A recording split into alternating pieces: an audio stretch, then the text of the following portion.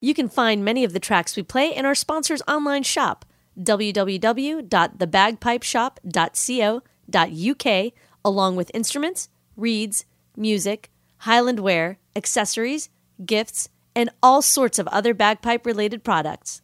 You're listening to Planet Pipe with Lauren McDougall, presenting you the best music from the international piping scene. Sit back, fasten your cosmic seatbelt, and take the Tartan rocket to Planet Pipe.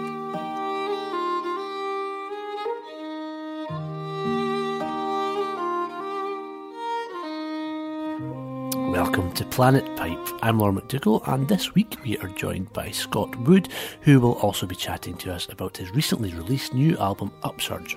There's also a brand new track from the new studio album from Braybuch, and a stunning track from Jarlath Henderson's debut solo album. But first, let's hear from our guest, Scott Wood, and his band with this sweet composition from fiddler Mike Vass. It's called Looking Through Portnahaven.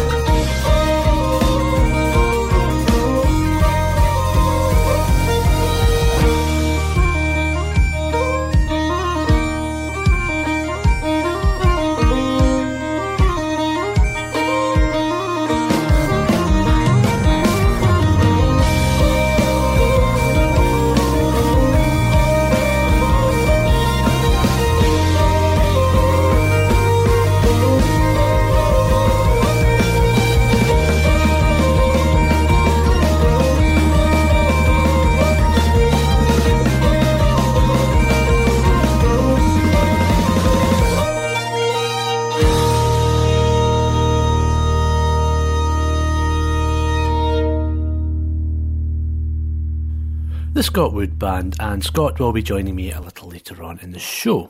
Now let's turn to a brand new release from Braybuch. It's hard to believe that this band has been on the go for over 10 years now, starting back in 2005. Over the last few years they have won and been nominated for many prestigious awards, including 2 nominations at the BBC Radio 2 Folk Awards. This, their 5th album, has a difference.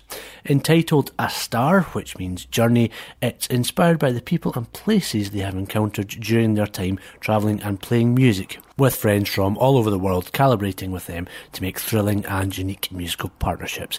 And here's one of my favourites, now featuring the sounds of Yermal Meraki. This is Braybuch with Muriwai.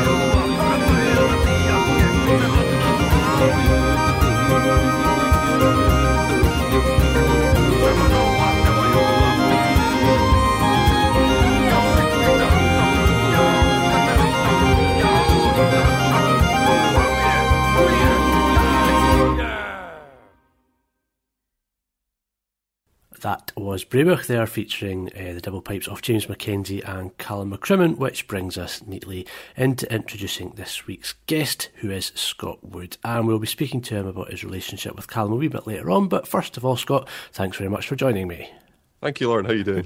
I'm good.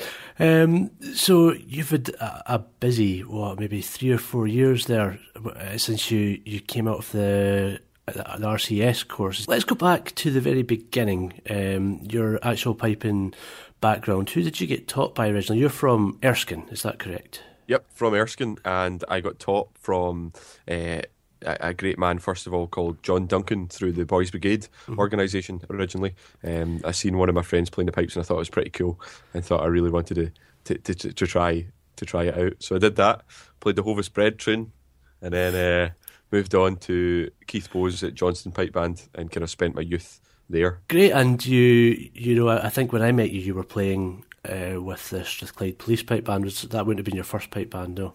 Johnston Pipe Band was my first pipe band, and then I was getting lessons with Gordon McCready, and he introduced me to the Strathclyde Police Pipe Band, and about 5th year of high school I joined them and stayed with them for I think 3 seasons under Don Bradford and Duncan Nicholson, and had an absolute blast. Great. Yeah, that's two great pipe majors that you can obviously learn a lot of as well. So you went to the RCS, which I'm thinking would still be the RSAMD about that time, is that right? It was the first year of the RCS when I joined. Yeah, the very first year. Yeah, and I had a great time there. Stayed there for 3 years. Yeah, and who was your tutors?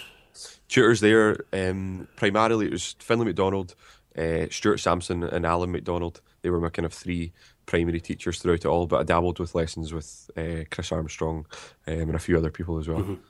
So that's a great kind of cross-section of everything you would get out of the first 3 guys that you mentioned. It's great, yeah. Your kind of route just now is very much down the lines of the folk band sort of thing. It's the band you've got, the Scott Wood Band, is very much what I would call a pipe-centric folk group. You know, you obviously you play a lot of whistle in it as well, but it's the main instrument that you would associate with your band is the pipes.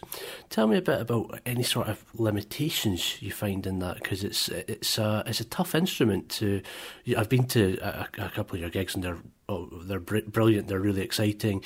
You keep the audience entertained and interested for an hour and a half. Do you find that's difficult to do? Do you have to think a lot about the repertoire and the set list? And actually even the accompanying instrumentation as well. It's very hard, yeah. The main thing for me that is the limit of the pipes is the key. We have a kind of running joke in the band that everything we play seems to be in like A mix or B flat mix. We always have a laugh at that. It seems to be that's the only things that come out any good as well. So I've been trying to write things in different keys that are unusual to the pipes. Talking in a piper's mind, key of G, for example.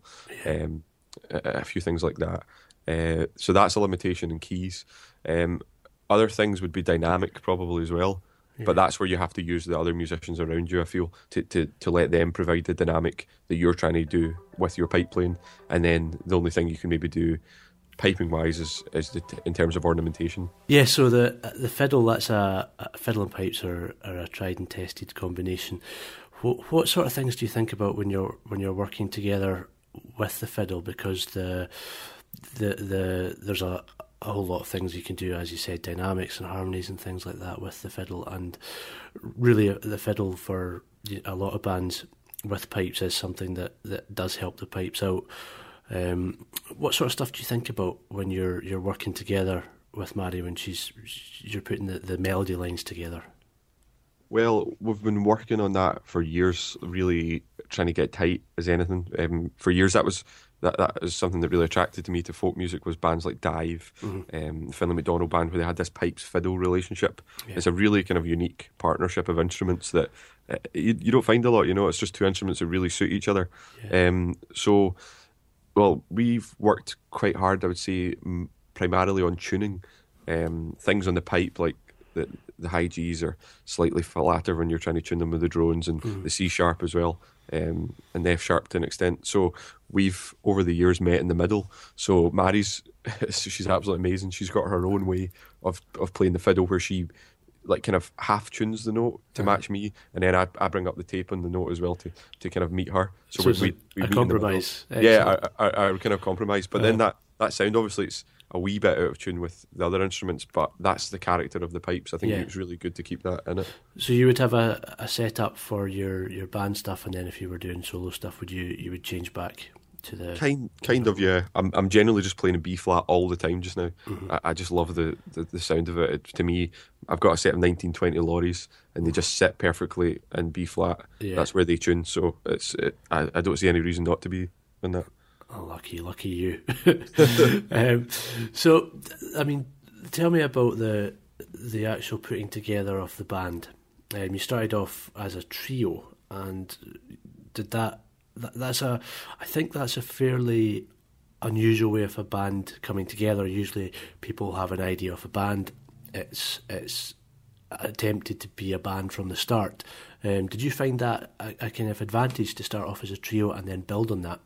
I think so, yeah. I really believe that everything happens for a reason. So my kind of reasoning behind that was that we came together as a trio, and we got quite tight and managed to work just really on like the nuances of pipes and fiddles, and even with Ron as well, to an extent. So that really carried over to when we decided to take it into a band, that we already naturally knew each other's musical language and musical identity, that we could really just hook in with each other quite well. But the transition happened was we were arranging the music, and it was like the whole time we were writing stuff that we really felt just needed drums and bass the whole time. We were trying to replace it with a stomp box and an octave pedal at points, but it just wasn't happening for us. So we decided to get the guys in and build the band from there. And then since then, we've got Davey Dunsmuir on electric guitar as well, who's joined the band. So you never know, in a couple of years it might be a new member every year. The Scott Wood Orchestra. So just about the fiddle stuff, when Mary's playing with you and you're speaking about grace notes and stuff like that, I think everyone's got their own different way of approaching it, but do you work really hard to match the piping embellishments more closely than you would do in another sort of setup? We did originally, yeah. We took it down to every Dublin basically, and it was pretty in depth. In terms of grace notes, I use them to accent the notes, so she would be just accenting it with her bowing to match that. In terms of like the actual doublings, what we would call doublings and what they would call, I don't know, something else, but we would match them together as well. But recently I've kind of had the mindset of, in a band, I like to hear two different characters of the player. So I like to have my own character, and I like her to have her own character. But we have wee moments of like total unison where that makes a special moment, you know, instead of just being tight all the time. Yes, so it's like two different characters with a moment of like bonding in the middle. And that's another good way of thinking about keeping that audience interested in your show for so long as well. Yeah, I think so. So you got your album out last year. Not to give you too big a head, but it is, I think lots of people think the same. It's one of the best piping albums that's come out in a long time. You know, it's made great use of modern technology. It sounds good. The arrangements are exciting. Tell us about putting that album together. Well, first of all, thank you, Lauren. It means a lot. Fiver. Well, we started off doing the album. We kind of had some of the material for a couple of years, and I was really built this album up for ages. I was building it up in my head to be such a big deal, and was worrying about it quite a lot. But we decided, first of all, to get Callum McCrinham in to produce the album, of Brayback fame. And he was absolutely amazing. He was a really key part to where the album went. So we had a few meetings with him at the start, and kind of decided where we would go to record it. So we decided to go to Castle Sound Studios in Edinburgh. It's one of Scotland's finest studios. Went there. And another thing to note was we wanted to do it live. We wanted to do the whole album live, as if not as if you were at a gig, but as if you were in the room with the band. It just felt like created a lot of excitement instead of putting it down on top of a click track, which all of us weren't really a fan of at the time. So we wanted to make this album like totally live. Yeah, I think that's a good idea. You think back to some of the classic accompanied pipe albums, your Gordon Duncans and Fred Morrisons and even Robert Matheson's. You can just tell by listening to them, it's not clicked. It's very much a live thing, and there's just something beautiful about that it captures. That when you do listen to other stuff, it just doesn't have that magic. It doesn't have that musical kind of freedom that doing it just completely live does. How did that work out? I don't think the listeners will be familiar with Castle Sound as a space, but it's a big space. But I'd still say it would be a challenge to record a band with bagpipes and drum kit. It was, yeah. So there's one main live room, and then there's some separate booths either side. In the main room we were in, there was 3 booths. So I was in one of them. Probably it was actually I was probably in the biggest one. Across from me was Mary, so I could see her and see exactly what she was doing, and she could see me.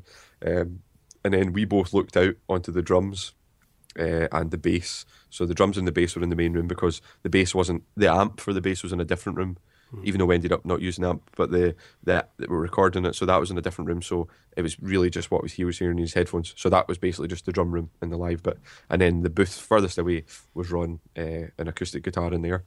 So there was a wee bit of bleed between over the mics of separate things, but it wasn't anything to worry about at all. It was captured so well in that studio that it made it possible to do it like that. Yeah, and the mixing part of it, that's an interesting story as well, isn't it?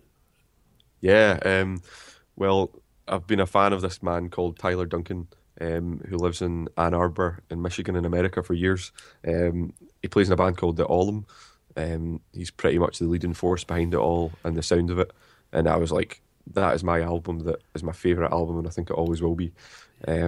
So I just kind of was like, made a bold move. I was like, this is the guy I want to do this record. So managed to get some funding from Creative Scotland, and I took a flight out last April to Ann Arbor and stayed with him for a week and was in his basement of his house, which is where his awesome studio is, and we mixed the record for a week. And it was one of the most amazing experiences in my whole life. Great. What made that experience amazing? What sort of things did he do differently that maybe someone, a more experienced Highland pipe producer might do differently? Oh, I wanted someone that knew what a good sound was of the pipes, which he's an Ellen piper, so he does understand that as well. And also he thinks about the music more. So he's thinking, and he's when we first sat down to listen to a track, I made some rough mixes for him, and then we sat down and played it before he even touched any mixing. So maybe one day we'd take the Spice of Life. So we sat down, he would listen to the Spice of Life the whole way through, and take notes as he goes along. But he's just sitting enjoying the music and thinking, how can I make this mix to match the music? What is going to help this music here? So for me, it was just this kind of special thing that he really understood the music. That was the main thing. The music was the main thing. Obviously, getting a good sound out of it was important as well, but I knew you could do that with putting the music first. Getting that stuff onto the stage, got a great show full of great music. The stagecraft sort of stuff that the band does is brilliant. I mean, do you choreograph it? Not at all, no. Putting on a full package. I noticed the lighting that you had at the Celtic Connections gig was fantastic as well. It's a fully rounded performance. Do you think that is getting more and more important in these sort of shows? I really do think it is. Yeah, the kind of production value of a show is really important, just as much as the music. Audiences go to be entertained. You're paying a lot of money for a ticket, so you want to be entertained. First of all, sound is a massive important part of that. We always take our own sound engineer who knows the music and can mix it to match the music. And then recently we've started to get a lighting engineer as well, who listens to the music quite in-depthly as well. And it just adds a whole different element to a live performance, I think, as well. But yeah, like I think that's something I've learned from the Chili Pipers as well. That kind of that they've always done like a really high production thing, and it's now starting to trickle down into normal folk music as well, which is really nice. It costs a lot of money to do, but I think it will be good for folk music on a whole. Absolutely. Well, Scott, thanks so much for taking a bit of time to speak to me. We struggled to catch you because you're a busy man, and I'm not the most organised of people, but finally we got together. And congratulations on a great album. Congratulations on a great show at Celtic Connections a few weeks ago. And I'll be looking forward to hearing more from you. We're going to play out with a track from the album, the one we spoke about there, The Spice of Life. Just before we play it, tell us a bit about the track in particular. Well, this is a track of basically 3 of my favourite tunes. It's a tune by the pipe major in the Strictly Police who made Don Bradford, called The Spice of Life, after a great Indian restaurant in Glasgow. Which I now live above, it turns out. Oh, really? Yeah. It's changed names, yeah. Still smells as good, though. And then the Pitlochry High School Centenary by the one and only, my favourite piper probably ever, Gordon Duncan. Yep. And then a jig version of the Capercaillie fiddle player Charlie McKerron's Real Bulgarian Red. And this jig version was from Chris Armstrong. Great, well, let's hear that now. Thanks again, Scott. Thanks.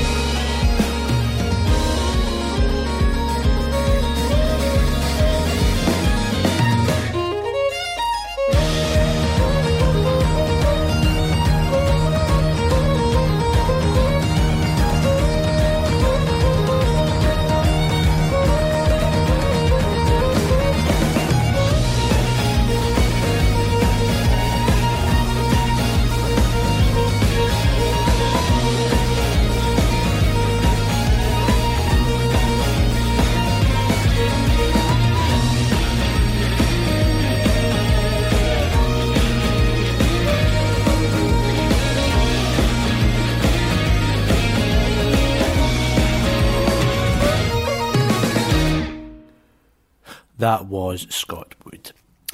Now let's turn to a legend of the solo piping scene who sadly passed away recently, John McDougall from Bucksburn in Aberdeenshire. He was known as a respected judge and winner of many of the significant piping competitions of the 1960s to 1980s.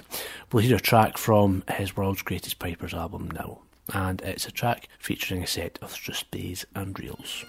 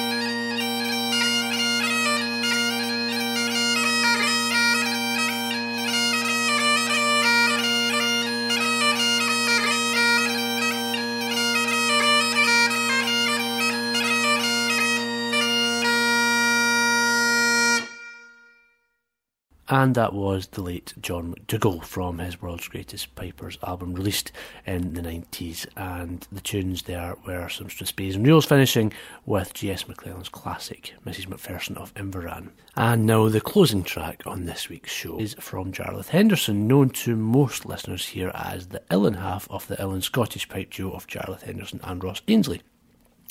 He's releasing a new album next month, and I think it's fair to say it's quite different from the tracks that we've played before of Jarlath and Ross on Planet Pipe. Jarlath from County Armagh is already emerging as a gifted vocalist to add to the pile of talents which include being an actual doctor. So we'll hear from him now with a multi-layered vocal weave which actually does feature Jarlath's piping skills as well as his vocals. This is The Mountain Streams Where the Moorcocks Crow. If you like the album and you want to hear some more or pre-order it, visit Jarlath's website www.jarlathhenderson.co.uk and you can pre-order it right now. So from me, Lauren McDougall, until the next time we meet on the Tartan Rocket to Planet Pipe, here's Jarlath Henderson.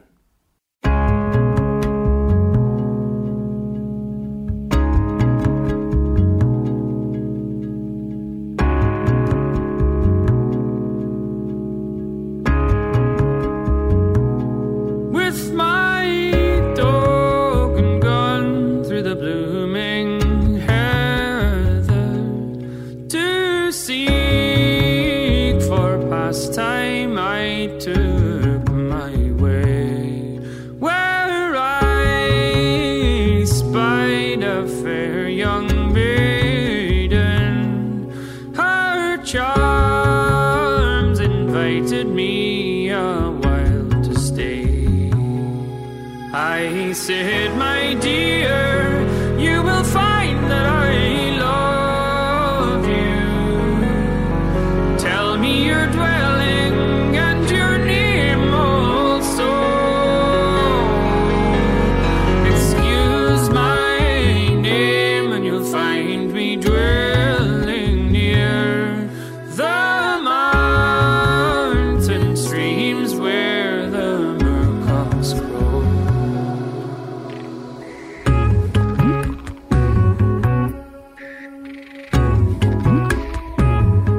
And I said, my darling, if you'd weather over my former rakings, I will leave aside. Here is my hand, and I pledge my honor.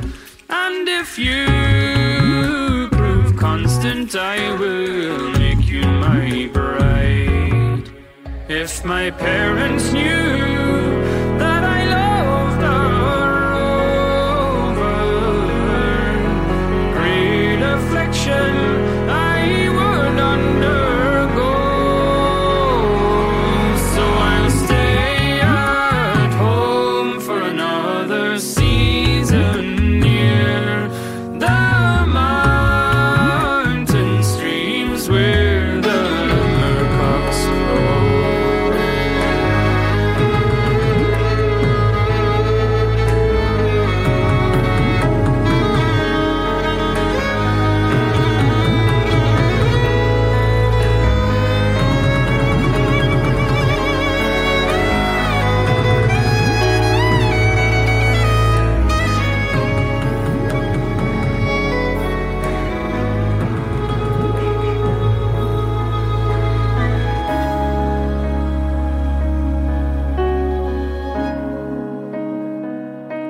So fare thee well for another season, dear. I hope we'll meet again down yon moorland vale.